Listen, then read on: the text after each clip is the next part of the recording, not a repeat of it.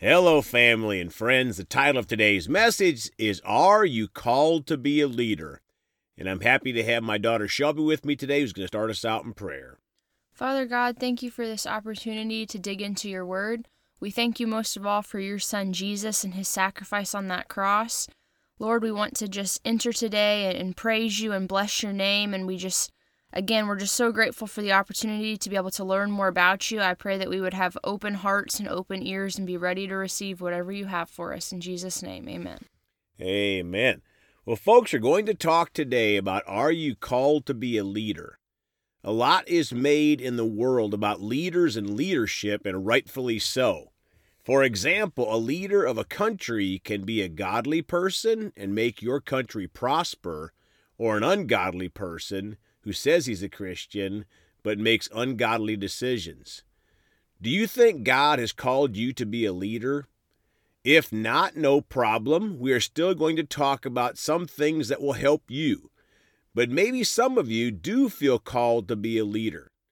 Well, we're going to talk about some principles from the Bible on leadership. I really look at God's people like an army, and there are different levels of leadership, and really everybody is a leader. Well, what about the guy at the bottom, Brother Greg? I think that would be a private. Well, he's really a leader too. For example, what if some country attacked our country and he ended up without any of his army buddies in a town and he had to protect it? He would be the boss over the citizens of that town to defend the town, as he knows the most about military tactics. Similarly, if you consider yourself a follower in your church, but you may be like that private, you may find yourself in a situation when you are an expert on God, and you may be around a bunch of lost folks, and God wants you to be the leader and share Jesus. Make sense? Well, the first part of being a leader is we all have to be a good follower, and first learn to listen to people who are above us, like we should in our job. So remember, we all have friends that are lost, and you may have a great relationship with somebody that nobody else does. I believe God put leadership skills in you and in everyone to lead that lost person to Jesus. We're going to primarily talk about Jesus' leadership examples today, but maybe in the future we'll talk about Moses or David or Joseph or Nehemiah or the great apostle Paul. Well, let's start today in Philippians 2, 7 through 9 in the New King James. Verse 7, But made himself of no reputation, taking the form of a bondservant, and coming in the likeness of men. And being found in appearance as a man, he humbled himself, and became obedient to the point of death, even the death of the cross. 9, Therefore God also has highly exalted him, and given him the name which is above every name. Folks, Jesus was and is such a great leader. 2 keys to start out with. Number 1, he humbled himself and was obedient to the point of death because he followed the Father. A true leader follows God and stays humble. Number 2, Jesus became a bondservant. He served people. Leaders are servants. They always look out for the interests of the people around them. Remember the greatest commandment, love God and love others. Now we're going to Matthew 12:34 in the Amplified. Jesus said, You brood of vipers, how can you speak good things when you are evil? For the mouth speaks out of that which fills the heart. My friends, Jesus spoke the truth, and sometimes it wasn't popular. Can you imagine what Jesus would say on the earth today when he came across a politician supporting the murder of babies or supporting ungodly marriages? I believe it would be something like the above, like to the Pharisees. Leadership is not ignoring sin and just letting it go. It is speaking the truth in love, but never compromising. Now we're going to Matthew 16:24 in the Amplified. Then Jesus said to his disciples, If anyone wishes to follow me as my disciple, he must deny himself, set aside selfish interests, and take up his cross, expressing a willingness to endure whatever may come, and follow me, believing in me, conforming to my example in living, and if need be, suffering or perhaps dying because of faith in me. Folks, true leadership, like Jesus showed here, has the long term in mind, not short-term gain or making the flesh feel good. Jesus' concern is our eternity, not our short-term comfort on this short stay on this earth.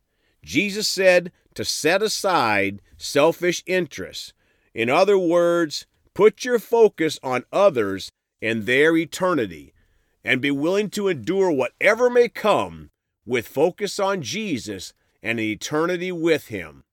So leadership focuses on the long term, and in the case of Christianity, heaven. Praise God. Now Luke 9:24 through 26 in the Common English Bible. All who want to save their lives will lose them, but all who lose their lives because of me will save them.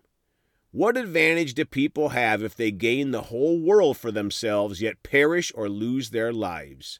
26. Whoever is ashamed of me and my words, the human one will be ashamed of that person when he comes in his glory and in the glory of the Father and of the holy angels. My friends, Jesus showed us that a leader compares the alternatives or options.